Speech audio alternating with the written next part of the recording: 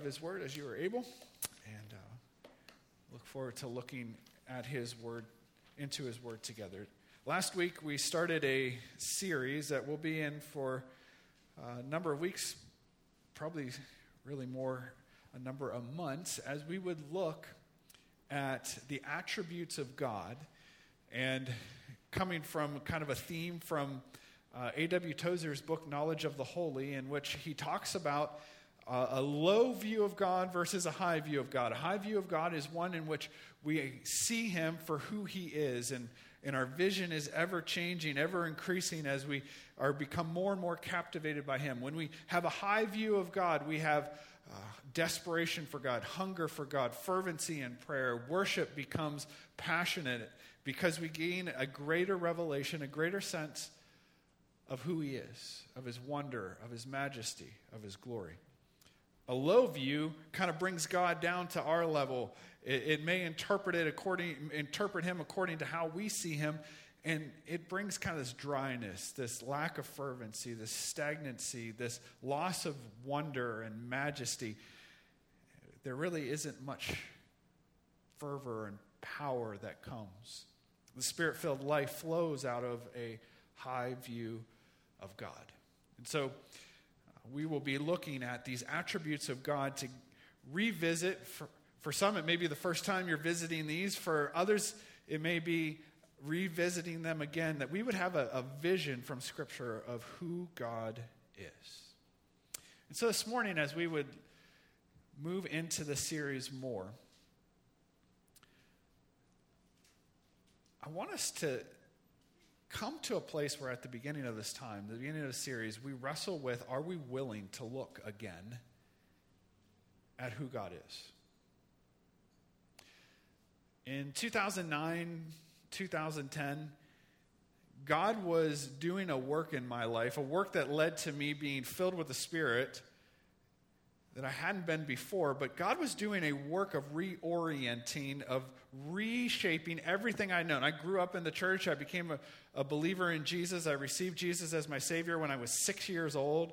And so I was around church a lot. I was around God. Our family was a Christian family. We grew up learning and serving the Lord. I went to Bible college. I went to seminary. I was a pastor. And so I had a vision of God, but in 2009 and 2010, God began to wreck that vision of what I had always held of him to give me a fuller and more adequate vision of who he was, that allowed the Spirit to do a new work in my life. And in one of the times of prayer where I was waiting on the Lord, being with him, time in his word, but time just waiting on God in prayer, he gave me a vision. And that vision was of everything that I had built up. And a wrecking ball from a crane came and just obliterated it all. Knocked everything down to the foundation. Everything that had been built up just got knocked down completely. And I was like, whoa, God, what is this?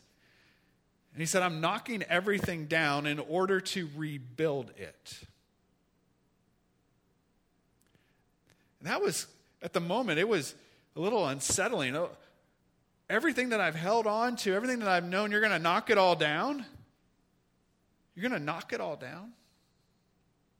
But in him knocking it down and rebuilding it, there were some times where I was like, this is kind of disorienting. I'm not quite sure what to do with all of this. But as he knocked it down and rebuilt it, I gained a higher view of God than I had before. I gained a fuller understanding of who he was, Father, Son, and Holy Spirit. I gained a greater love and an awe. I gained a greater awareness of the Spirit's presence in my life and the Spirit's work in my life. I gained a greater ability to walk in the authority and the power of Jesus because he knocked it down in order that I might see more fully who he was. And so as we move in this series of lifting up our low view of God, I want us to consider this question. If you have sermon notes in your bulletin, if you're a note taker, it's the first little line at the top beyond the screen here. I want to ask this question of us. Are you willing to look again at your view of God. Now, some of you are in the midst right now of your view of God is being shaped and formed. You may be newer in your faith, or you may be in a place where God is doing some work in your life, and He's in the midst of rebuild, or He's just maybe in the first time building this up. He's helping you to understand who He is. As you study the Scripture, to spend time in prayer, as you live life in community with other believers, as you seek to be on mission with Him, He's bringing to you an understanding and a view of who He is. And so for those of you in that place, I believe your answer is already, yeah, I'm willing. That's what you're doing. I want you to shape my view. I want you to give me a high view of who you are. There may be others of you who may be in that place that I was back in 2009 and 2010, and you're saying, oh, I don't know what God is doing right now. I feel like He's wrecking some things in my life. Maybe the way the world is right now is causing you to feel like I'm on shaky, uncertain ground, and you feel like things are falling apart. Maybe this is a time where God is in the midst of wrecking your view of Him. There may be others of you who have said, I have been very strong and very secure in what I believe about God and who He is. I don't need God to wreck my vision of Him because I've got it figured out. If that is you, let me ask the question, are you willing to offer your view of God back to Him and say, I'm willing to look again at how I view you?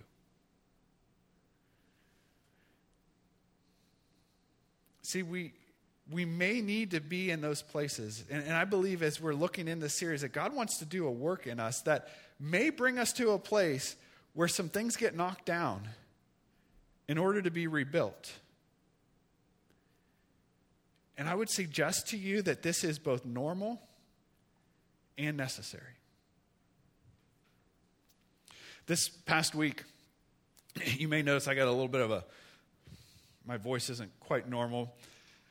I was in Florida for 4 days, and I think coming back, my body has said, what are you doing coming back to the cold? It was like 85 every day. Now, we were at a conference. I was with a number of Western PA pastors at this conference. So we were inside a lot, but you're coming out and you're like, oh man, the sun is shining. And you're like, this is beautiful. But at this conference that we were at, there would be these breakout workshops. And one that I went to was on the necessary changes that are going on in the church today. And in the midst of it, there was this concept that was shared that says that Christian psychologists, Christian sociologists, those who have studied maturation in faith, have said that every adult, if they are going to fully mature in their faith, will go through at least 2 significant wrecking of your faith, wrecking of your view of God, tearing it down in order that it would be built back up again. Now, some of you are going, oh, that doesn't sound good. I don't like that. But just think of it this way. If God is beyond our understanding, if He is limitless, if He is all present, all powerful, all knowing, if He has always existed and always will, if He is completely sustainable in and of Himself, if He is unchanging, is it possible that we would be able to get to a place where we're like, oh yeah, I get Him? Or would we get to the place where we'd be like, you know what? There's some new stuff that I have to come to understand about Him. And in order to do that, it may mean that I got to lay some stuff down and He's got to knock some stuff down to give me a fuller view of who He is.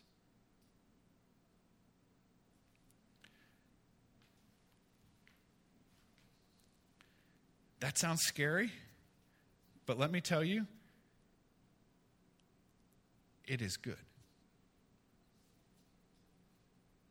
And at the beginning of this series, really, to be able to come to it and say, Lord, we're going to look at the attributes of who you are. If I come to the attributes of who you are and I say, oh, yeah, I know that one. Oh, and I know that one. Yeah, I heard that one. Yeah, I could tell you all the scriptures about that one and that one and that one and that one. Yeah, good. Is there any possibility you're going to be changed? No. We have to come to this, I believe, and say, Lord, I may have heard this before, but God, if you are that big and that immense, there's going to be some new things that I'm going to come to understand, and it may not fit the box that I already have you in right now.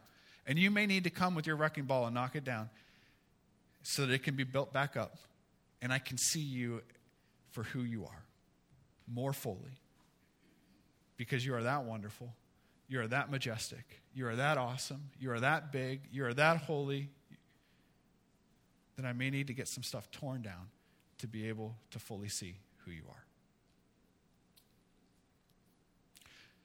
And so the question, are you willing to look again at your view of God, is the question. This morning we want to look at what happens if we don't, that will lead us to how we go about this.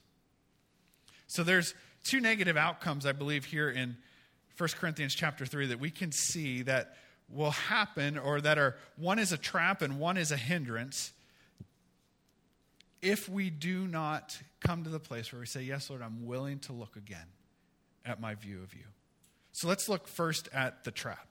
The trap that we can fall into is idolatry. The trap is idolatry. In verses 4 through 7, I'll read those again. It says, for one says, and just to back up 1 second, the issue at hand really is divisions in the church in Corinth. They've come as a result of kind of a spiritual infancy that the believers in Corinth never moved out of. We'll look at it in a moment, but they were, instead of eating spiritual food, they were still drinking spiritual milk. They were still on the elementary teachings. They had not moved past. Their view of God was still pretty small. And because of that, we'll see there were some worldly actions, sinful actions, worldly behavior, but there was also this idea of idolatry that had developed amongst them. And so the idolatry begins in verse 4. It says, for when one says, I follow Paul, and another says, I follow Apollos, Paul says, aren't you mere men and women? What, after all, is Apollos, and what is Paul? Only servants through whom you came to believe, as the Lord has assigned to each his task. Paul says, I planted, Apollos watered it, but God made it grow. So neither he who plants nor he who waters is anything, but only God who makes things grow. See, the Corinthians were arguing. There was this division that was developing. They were arguing over who they should be following. Should we follow Paul? No, I'm in the Paul camp. And Apollos had come after Paul to be able to teach them further. And so there are others that are like, they may not have known Paul that well. They came later and they're like, oh yeah, Apollos, he's the guy. So you got this division going on. You have those who are saying, hey, I'm a Paul follower. Others in the church are saying, I'm an Apollos follower. And Paul is saying, who cares? Because I and Apollos, all we were are seed planters and seed waterers. The one who really counts is God. Because God makes it grow. See, they had made the messenger the object of their worship instead of God, who the messengers were speaking about. They had become worshipers of men instead of worshipers of God. Their view of God had become so low because they had equated it with, oh, it's Paul and his message, or it's Apollos and his message. And Paul's trying to break them out of this mold, trying to knock down their view and say, listen, it's neither of us, it's God. It's Jesus.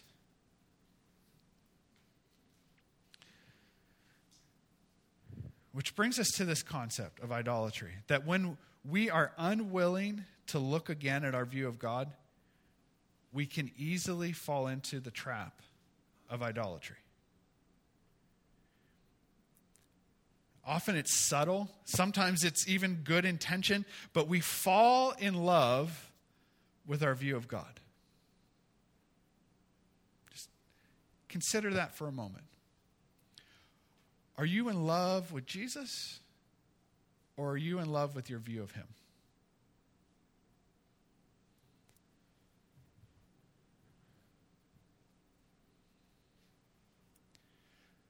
Oftentimes, when this happens, we dig into and say we have to hold on to the truth. And the truth is what ends up being worshiped, not the one who is truth.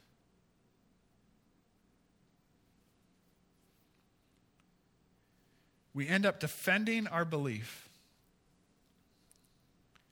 and it begins to take our worship and affection instead of God himself.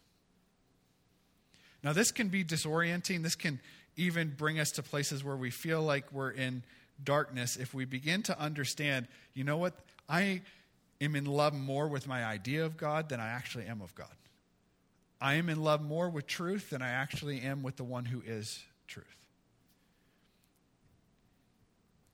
Richard Rohr, when he talks about this idea of the feelings of darkness that come when you kind of begin to make it about the truth or about your view of him, he says this about it, about this feeling of darkness. He says, you don't move to the next level of faith without going through a necessary period of darkness. This might be another way to say without the disorienting feeling of having your view of God knocked down.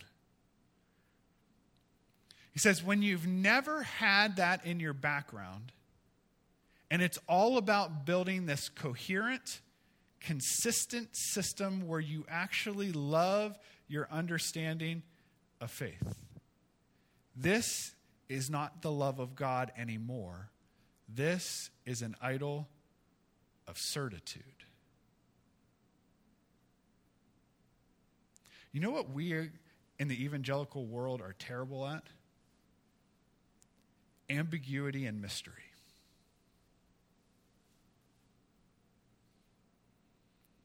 We have this tendency as evangelicals to have an answer for every single thing.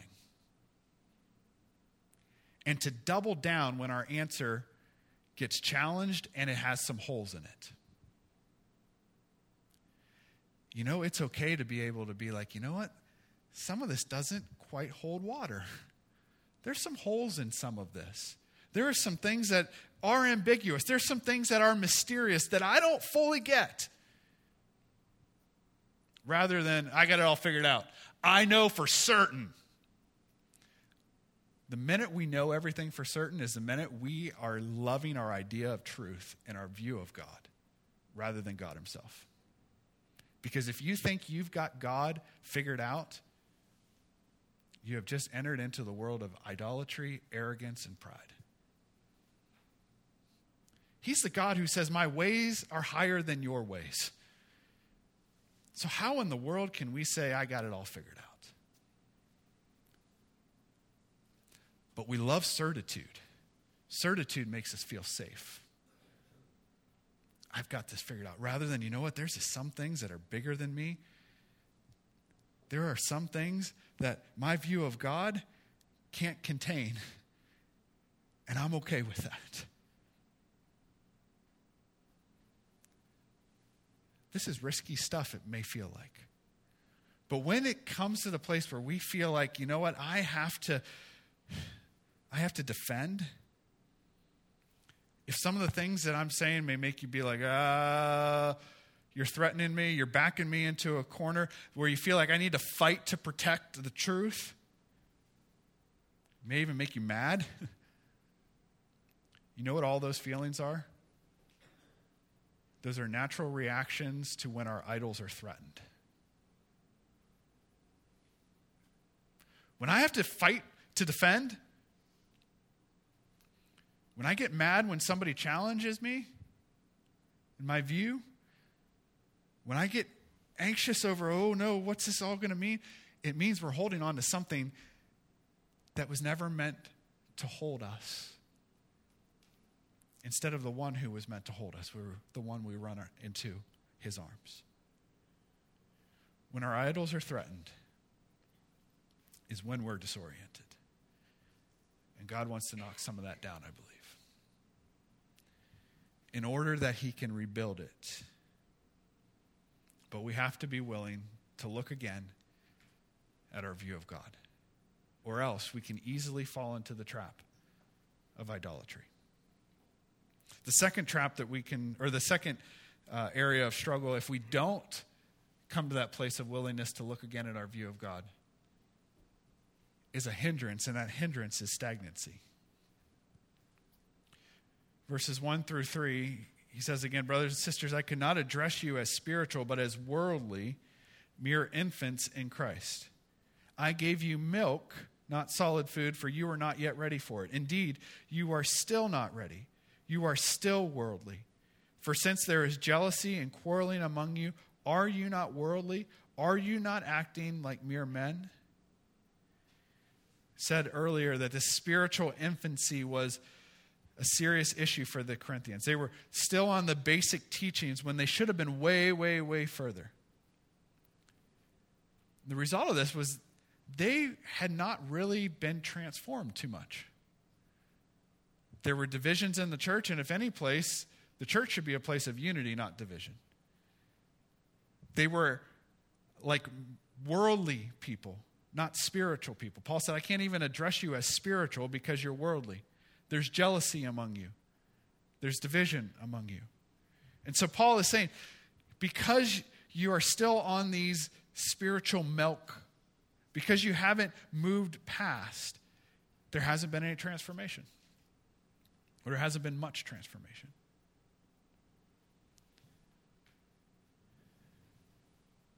That same kind of lack of spiritual transformation and kind of an infantile view of God will not produce much wonder of God, will not produce much awe of God, will not produce much worship and hunger for God, will not produce much desperation for God, because when we have a small view of God,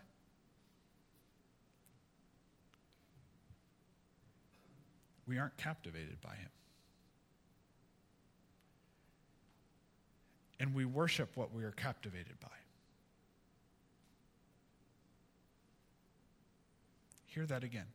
We worship what we are captivated by.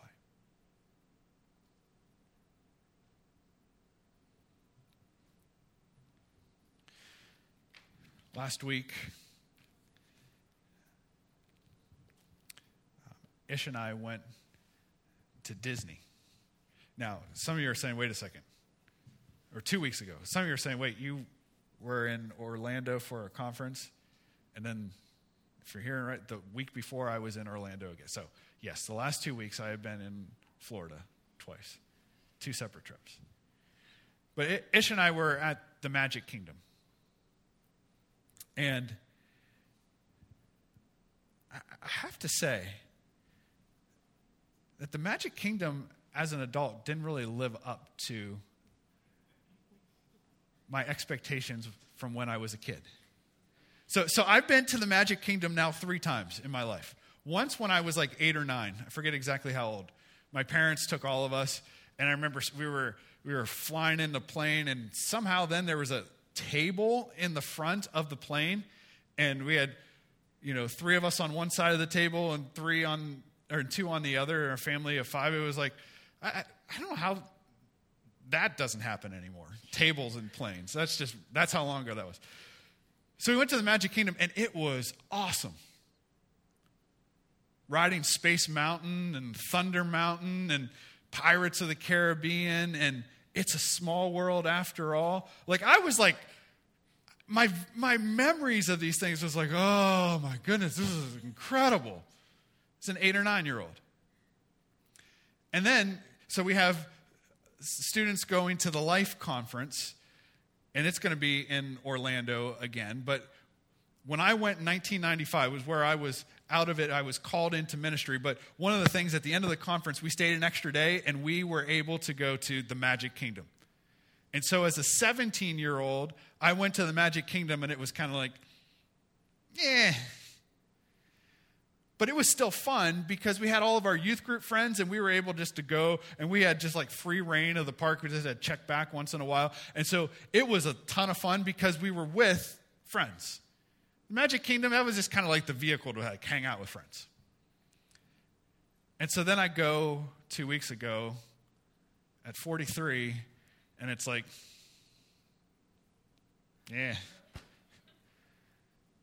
why? My vision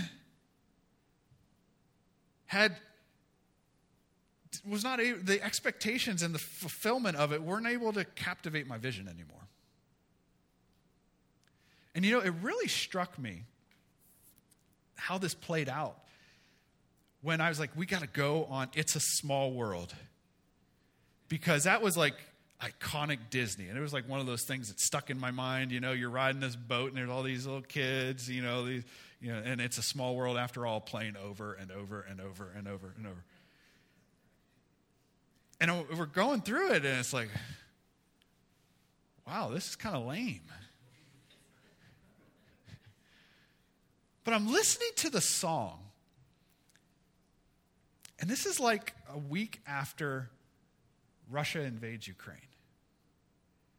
And my memory of the song, and this is what shocked me, my memory of the song was, it's a world of laughter, a world of joy, happy, happy, happy. Because as an 8 or 9-year-old, my vision of the world was everybody in the world just having a grand time. And I'm going through, riding this boat, it's a small world after all, and I'm thinking, it's a world of laughter, a world of joy, not for the kids in Ukraine right now. I was like, man, Disney is way off. They're painting this horrible picture. So I looked up the lyrics. And you know what? That's not the lyrics at all. The lyrics are, it's a world of laughter, a world of tears. It's a world of hopes and a world of fears. There's so much we share that it's time we're aware it's a small world after all. But that's a whole different picture than, oh, life is wonderful.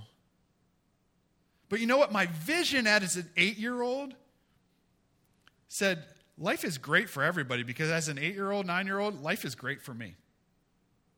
But now I'm an adult and I see the world. I have a bigger view of the world. And I'm like, that view doesn't work anymore. Because there are places in the world that are an absolute mess. And there are children who are in bomb shelters. And there are children who are dying. That's not the world. And there are children in our own community who are dealing with poverty and abandonment and all kinds of stuff. And it's like, not every kid gets the, it's a small world after all, laughter, hope, cheer, joy. All of a sudden I had this like crisis for a moment that really got rectified when I began to understand, you know what, that wasn't the full message. But this is what happens when we have a small view of God. We just kind of see what we always have known, and yet he's out here. And the world that he speaks to is way bigger than my little view. And it needs to be knocked down so he can rebuild it. You see, when my vision of God is as an 8 or 9-year-old, awe and wonder, hunger and desperation to know that God, there's just not much that captivates you. Not because that wasn't right, but because I've moved.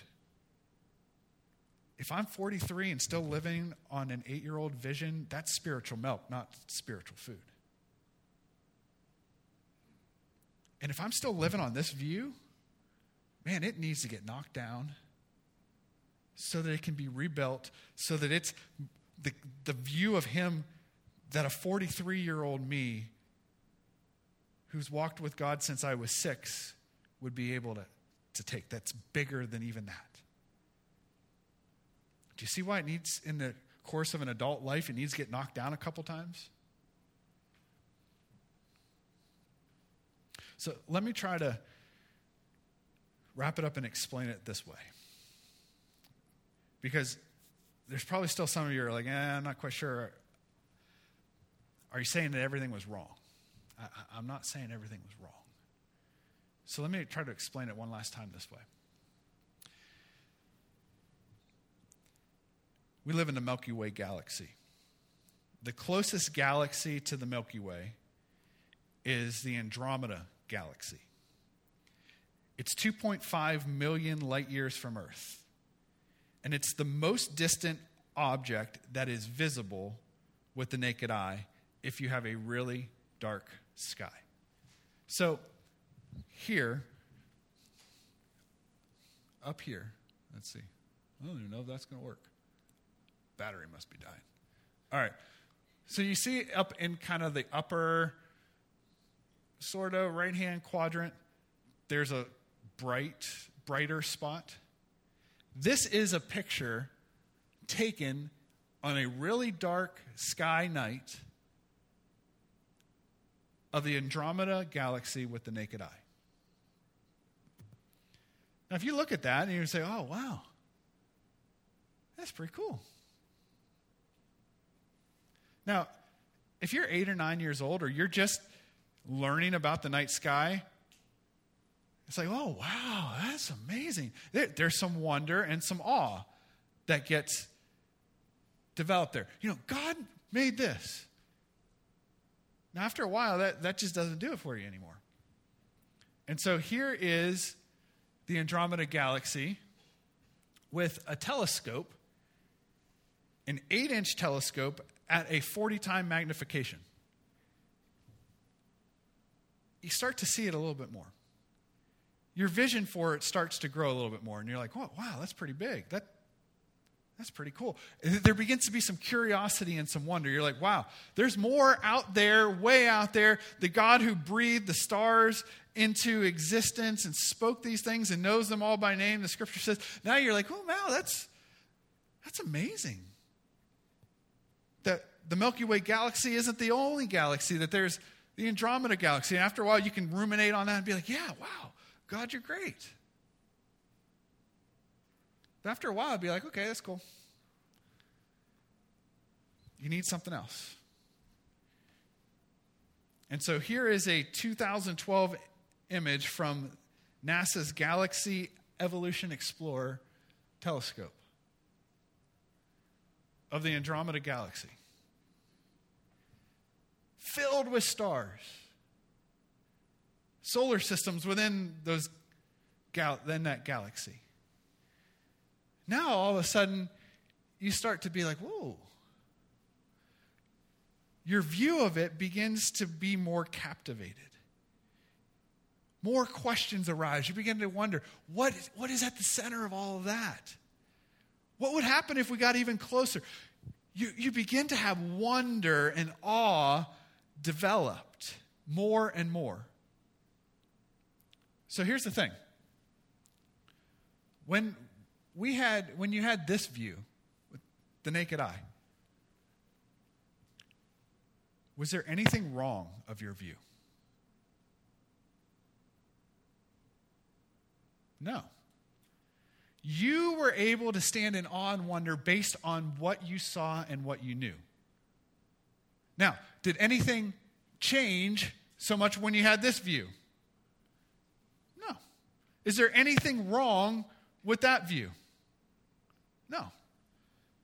Now, to get here, you had to have your view expanded.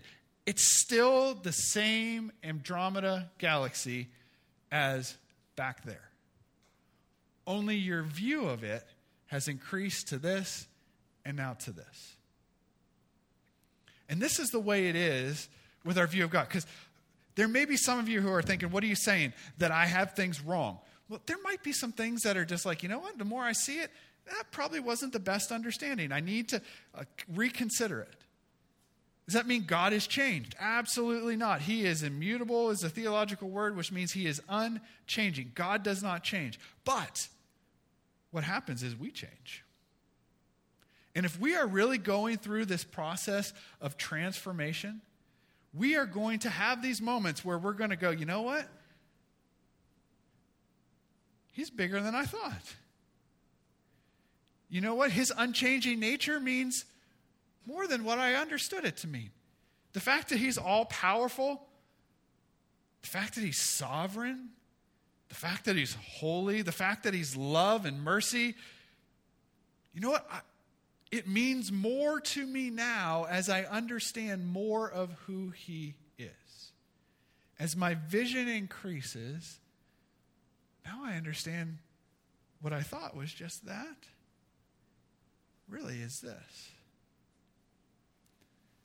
And the result is increased awe, increased wonder, increased worship, increased hunger, increased desperation in prayer. The more we get to know him as our view of him is lifted from low to high.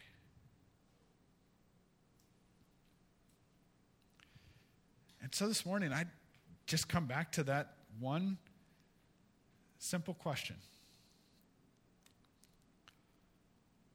Are you willing to look again at your view of God? Are you willing to say, you know what, God, everything that I've known of you, I'm willing to offer it to you and say, you're free to knock it all down. In order that you might build it up, but build it up bigger.